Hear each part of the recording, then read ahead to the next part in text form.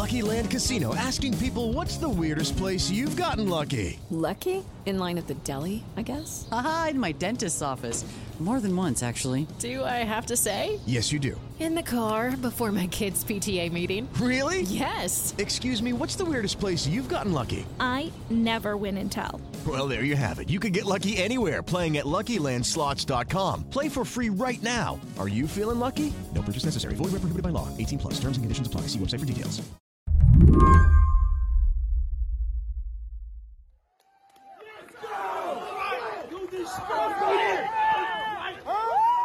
There's this moment from April that I've been thinking about a lot this week.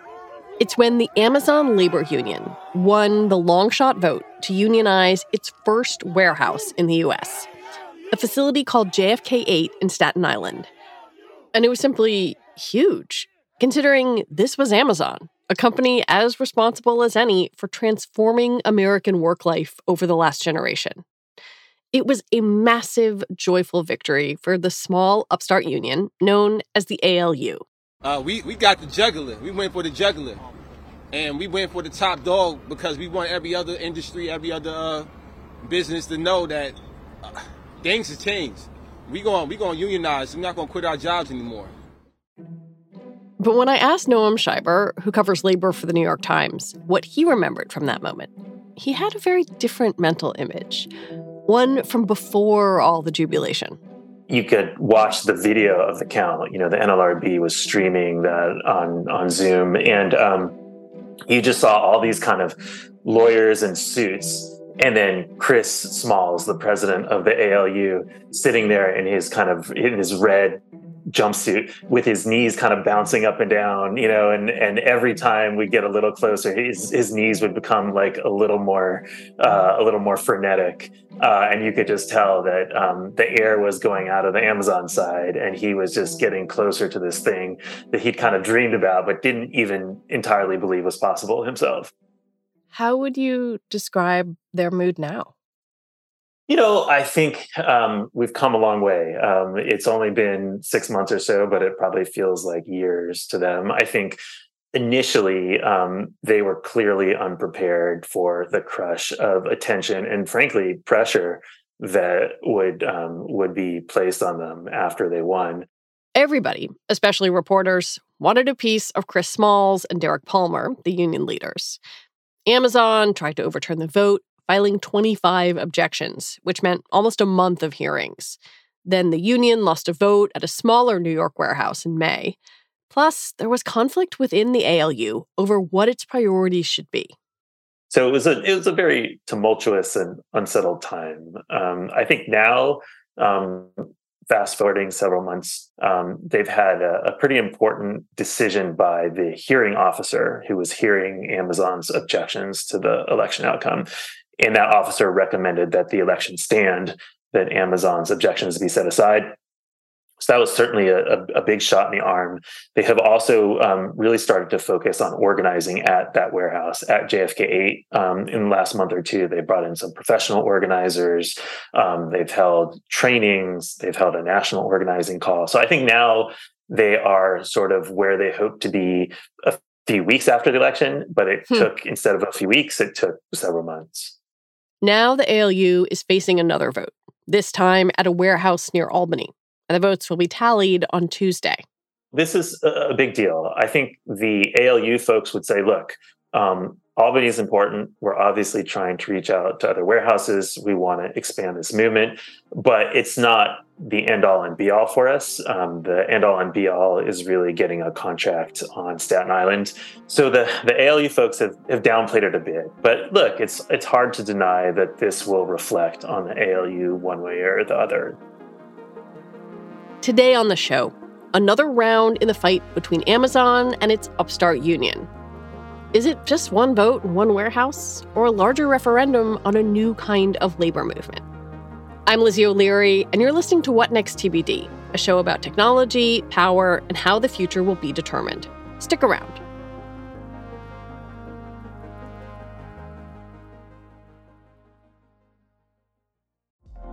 Apple Card is the perfect cashback rewards credit card. You earn up to 3% daily cash on every purchase every day.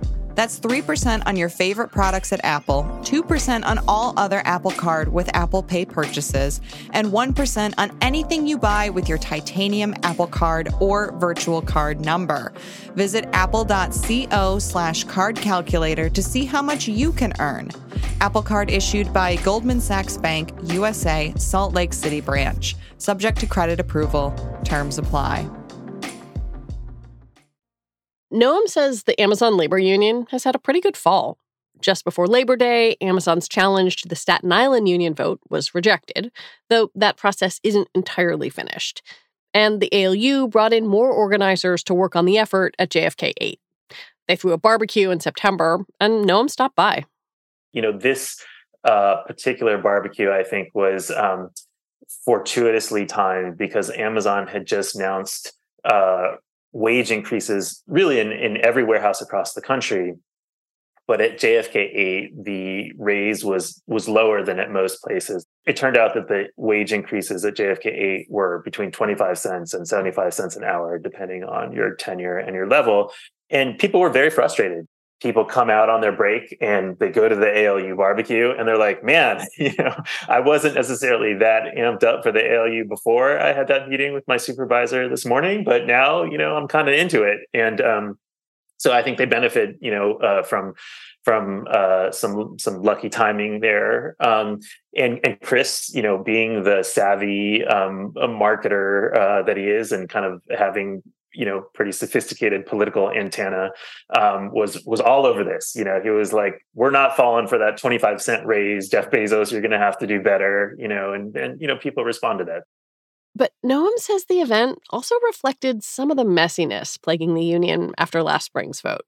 People would come by and they'd say, hey, is Chris going to be here? And they would ask, kind of ALU officers and senior ALU people. And they'd kind of scratch their head and be like, oh, they'd ask, look over their shoulder. Is Chris going to be here? Or is he going to be in LA? So, and then finally someone said, yeah, he's definitely going to be here. But you could kind of tell that this wasn't the most tightly organized, immaculately scheduled organization. So you did see some of the, kind of the seams show too, I think. Smalls and some of the other union leaders have been spending time talking with workers from the Albany warehouse, which is known as ALB1. It's a smaller facility than JFK 8, about a tenth of the size, with only 800 workers. And it tends to handle larger items, think lawnmowers, mattresses, and kayaks, which have led to injuries and safety concerns from workers. Plus, the facility just had a fire. There was a compactor, a cardboard compactor that caught fire about a week ago. But actually, a very similar compactor had caught fire at JFK 8 too a few days earlier. This is apparently an issue that has just kind of dogged Amazon for a while. These compactors, for whatever reason, catch fire easily. Both facilities had these compactors that caught fire within 2 days. But I think the broader issue at this facility is they deal with these very large, very heavy items. And, you could just imagine that if you're not using the absolute best posture and using, the kind of soundest, techniques, it would be very easy to get injured. And there was a report by an advocacy group in New York that found that this was the Amazon facility with the highest rate of serious injury in New York. So that's certainly been a theme of the campaign that the union has pushed very hard, and some justification, I think. I'm also interested in kind of the politics of the surrounding area. They're very different than they are in the New York metro area. How does that factor into the process, or does it? Is it irrelevant?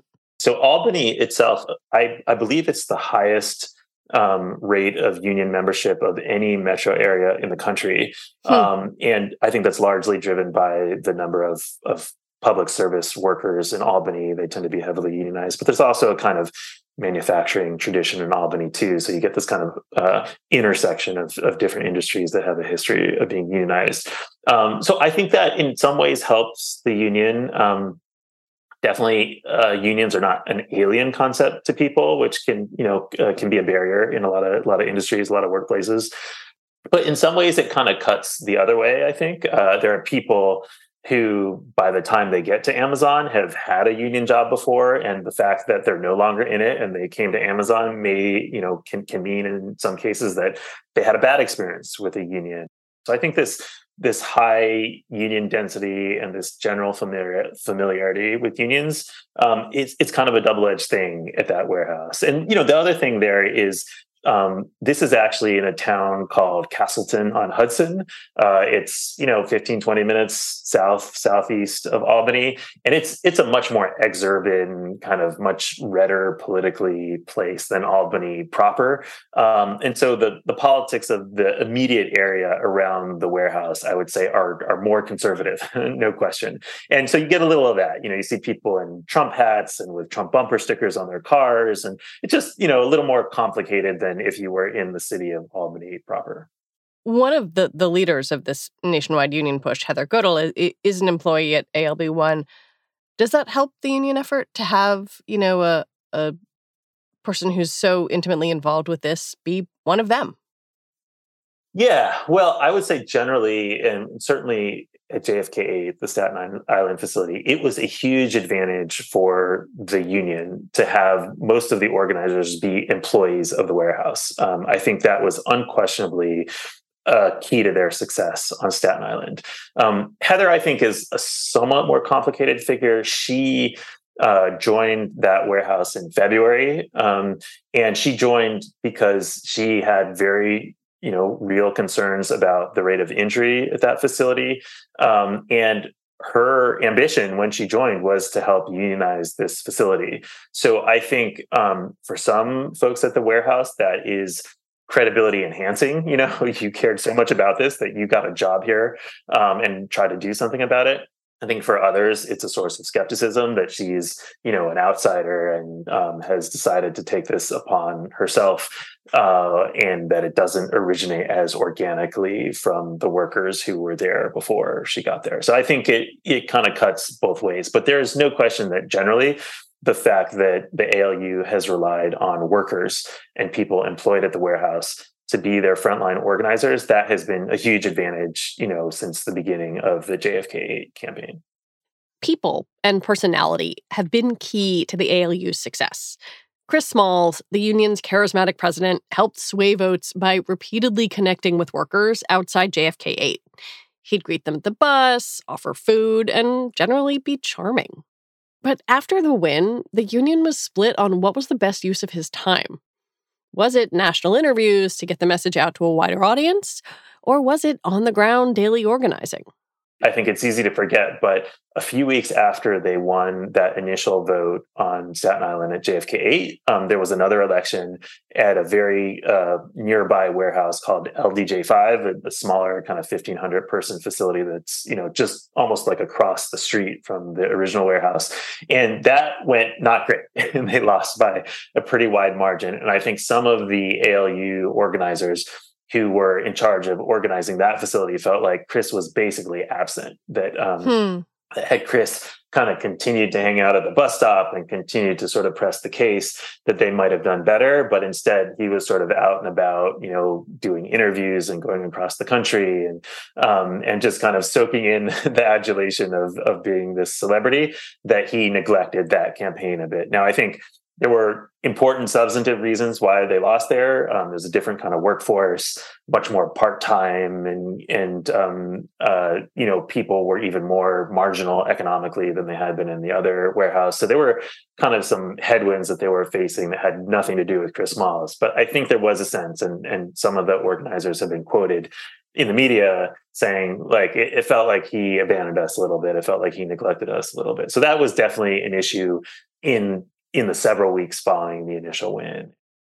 One of, I think, the calling cards of the ALU was that it's independent, that it's small, that it's scrappy, that it did all this, itself. And I guess I wonder where you see both the successes and failures associated with that, with not being kind of part of a big labor organization.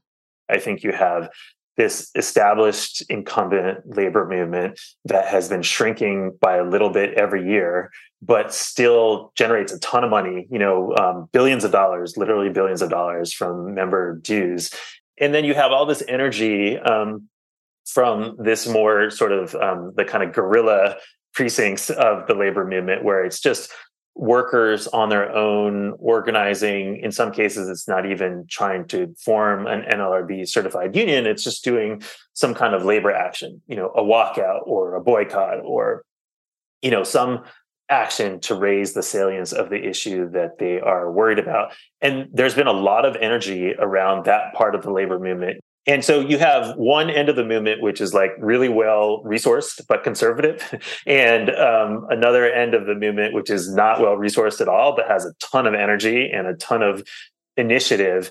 And I do think there are times when the incumbent conservative portion of the movement has sort of been shamed, by these younger, less experienced, but less risk averse folks who are just kind of like learning as they go. And I think the newcomers are sort of expanding the understanding of what's possible. If you'd have asked anyone 2 years ago whether you could organize 250 Starbucks stores in a year, people would have been pretty skeptical of that, and certainly skeptical that that was worth an investment of an existing union's money. But these workers kind of took the initiative and did it, and they kind of got out ahead of where the established labor movement was, and the established labor movement kind of found itself having to catch up, or being marginalized further if they didn't adjust. When we come back, the second biggest employer on the planet is not shy about spending to stop the union.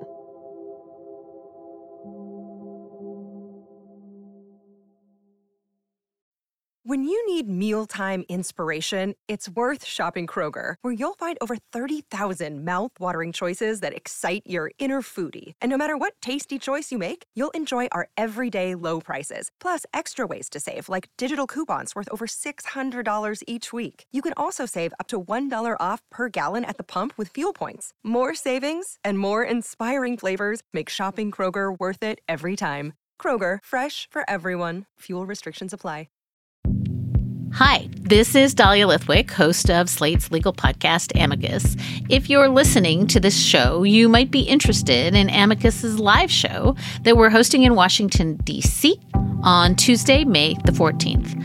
My colleague, Mark Joseph Stern, and I will be talking to some amazing guests, including Sherrilyn Ifill and a sitting state Supreme Court justice, all about how originalism, a relatively recently invented way of interpreting the Constitution, has taken over the Supreme Court and radically reshaped the law. It's been doctrinal rocket fuel for the conservative legal movement and facilitated the rolling back of abortion rights, the expansion of gun rights, and the obliteration of the separation of church and state. And as another wildly consequential Supreme Court term careers to its end, the court's originalists are on a tear. But there's something you can do about it, and we hope you'll join us in D.C. on May 14th to explore the possible pathways out of the current situation. Go to slate.com/Amicus Live for tickets. Part of what made the ALU's victory at JFK 8 so extraordinary was the David and Goliath nature of it all. But Amazon is still Amazon. The company's resources are essentially limitless. And after being caught off guard once, officials there seem determined not to let it happen again.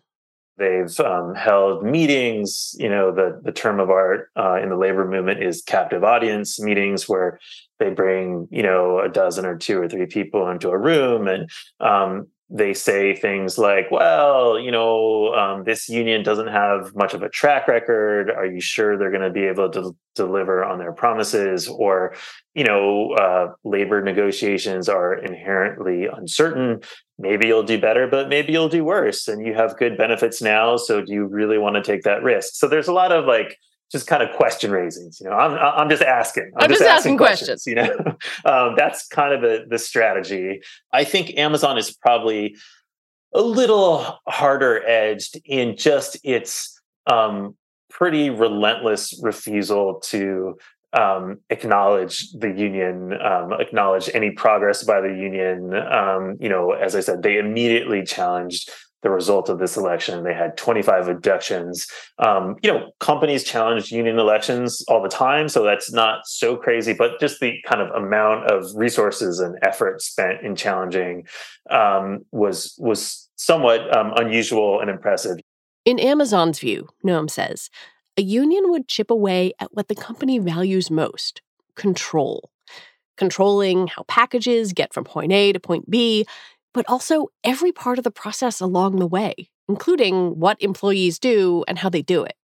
I think Amazon has very clearly sent a message to employees that it's still in charge. It still controls what goes on here. And I think we saw that most recently with this fire that we mentioned at JFK 8. This cardboard compactor catches fire. The warehouse is evacuated. They send the people from the day shift home, but then the night shift people get there and they still smell the smoke and they're worried. And so a lot of them meet in the break room and say, yeah, we're not so comfortable working our shift today. We want a little more information from you about fire safety. We want something done about this.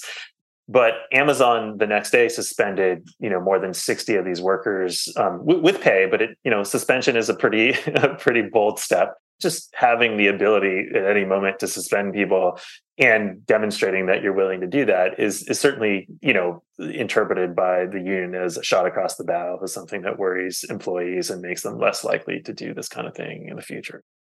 Maybe this is a silly and naive question, but I kind of want to ask it anyway. Why is Amazon so adamantly anti-union? Is it just about money? Yeah, I think in Amazon's case, and you could argue at a company like Starbucks too, I think it's less money per se. As I said, Amazon just raised wages at most of its warehouses across the country, and in some cases, the wage increase was $1.50. So they're willing to spend money. They say they're spending $1 billion over the next year raising wages, which is not nothing. I think for them, it's more about control. It's about the process. Amazon really prides itself on optimizing, on kind of process engineering, on making the kind of internal the movements of inventory from point A to point B to point C as absolutely efficient as it possibly can be, because they're trying to get you your package, now within a couple of hours at times. And so Amazon thinks that its success is bound up with these very quick turnarounds, same day, next day delivery.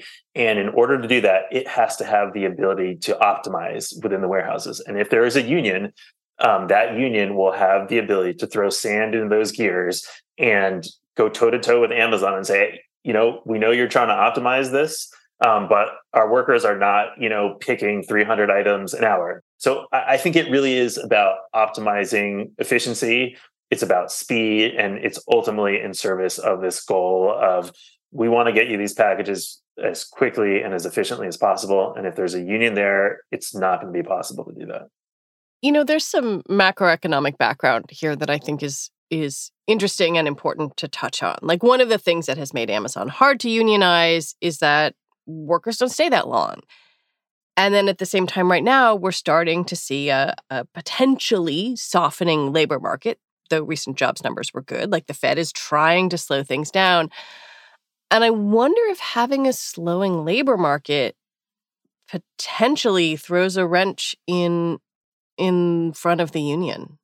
Yeah, I think there's no question about that. Historically, we've seen more strike activity, more organizing activity when the labor market is really tight. And you can understand why. People think you have power. Yeah, they have power, and it's less scary, right? I mean, the big anxiety in your head, if you're a worker who's sticking your neck out to try to organize a union or to go on strike, is, will I get fired? And in a tight labor market, getting fired is just not as scary. But if suddenly we go into a recession, then it does get a lot more scary. And I think a lot of workers do think twice about that. It's not like every worker is hanging on to like every word of the Fed's minutes. But you start to notice when, it gets tougher for your roommate to get a job, or your wife left her job and thought she would get a job really easily, and now it turns out she can't get a job that easily. These things matter. And historically, we've seen that organizing and striking just gets a lot harder when unemployment is a lot higher. What do you think happens in this election in Albany? I think it's a harder slog in Albany as I said, you have a little bit less of an organic organization there. I think workers are a little more skeptical there than they were at JFK. You do have, as I say, some folks where familiarity with the union has bred, some amount of skepticism, if not contempt. Amazon, I think, is probably a little more vigilant today than it was, in March. I think Amazon probably suffered a bit from not taking the ALU very seriously. It was this ragtag group of workers who had never organized anything in their lives, and Amazon, probably assumed that was all you needed to know about this union. And now they very much take this threat seriously. They've been very, aggressive with these anti-union meetings. They're not taking any chances. So I think it'll be harder to replicate this at a facility like ALB1. But that said, there are some legitimate frustrations. I mentioned safety. I think also people are frustrated with this sense that Amazon can just kind of arbitrarily discipline you and you don't really know why, and you don't really have any recourse. That's something I heard many times from workers when I was up there. So, I think there's definitely reasons that workers would want to vote for the union, and workers have told me that's why they are. I just think this is at this point, it's difficult to replicate. You're not sneaking up on the company anymore. I think a risk of being a reporter is we're always looking for trends, right? We want to know if this thing is part of a group, if it's do or die or whatever. And I wonder how much this outcome matters for the ALU and how much it is a part of the larger story about unions and worker power right now. And if there's any way to disentangle those things.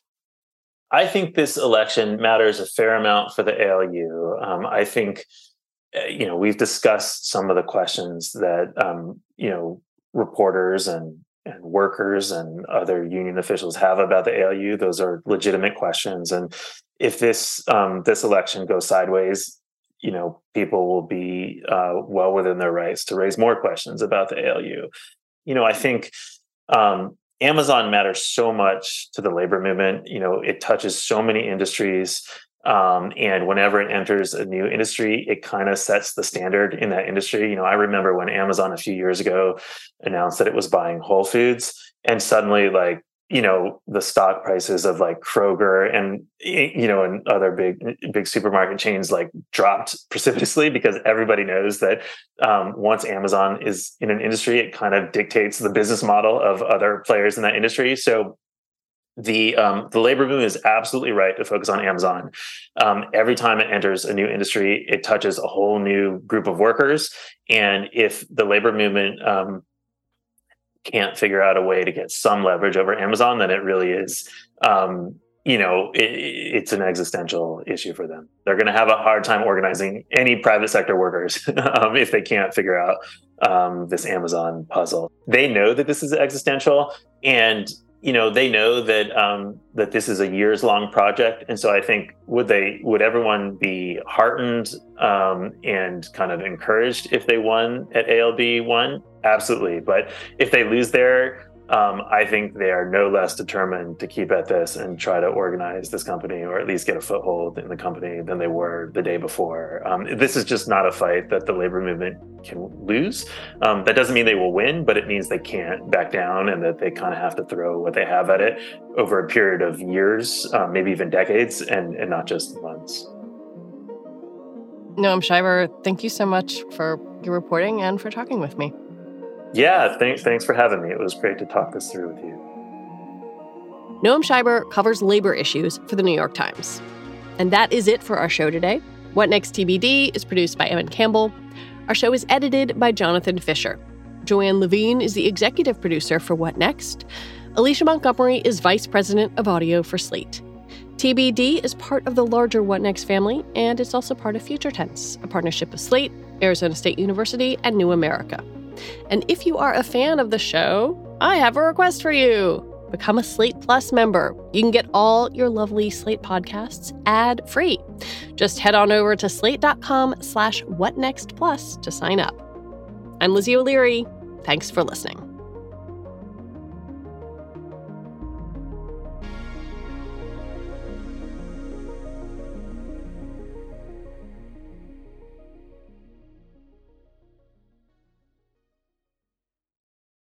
Sick of being upsold at gyms? My guy, you're currently a base member? For $90 more, I can upgrade you to our Shred membership. For $130 more, you'll be a Swole member. And for just $300 more, you'll reach Sweat Platinum.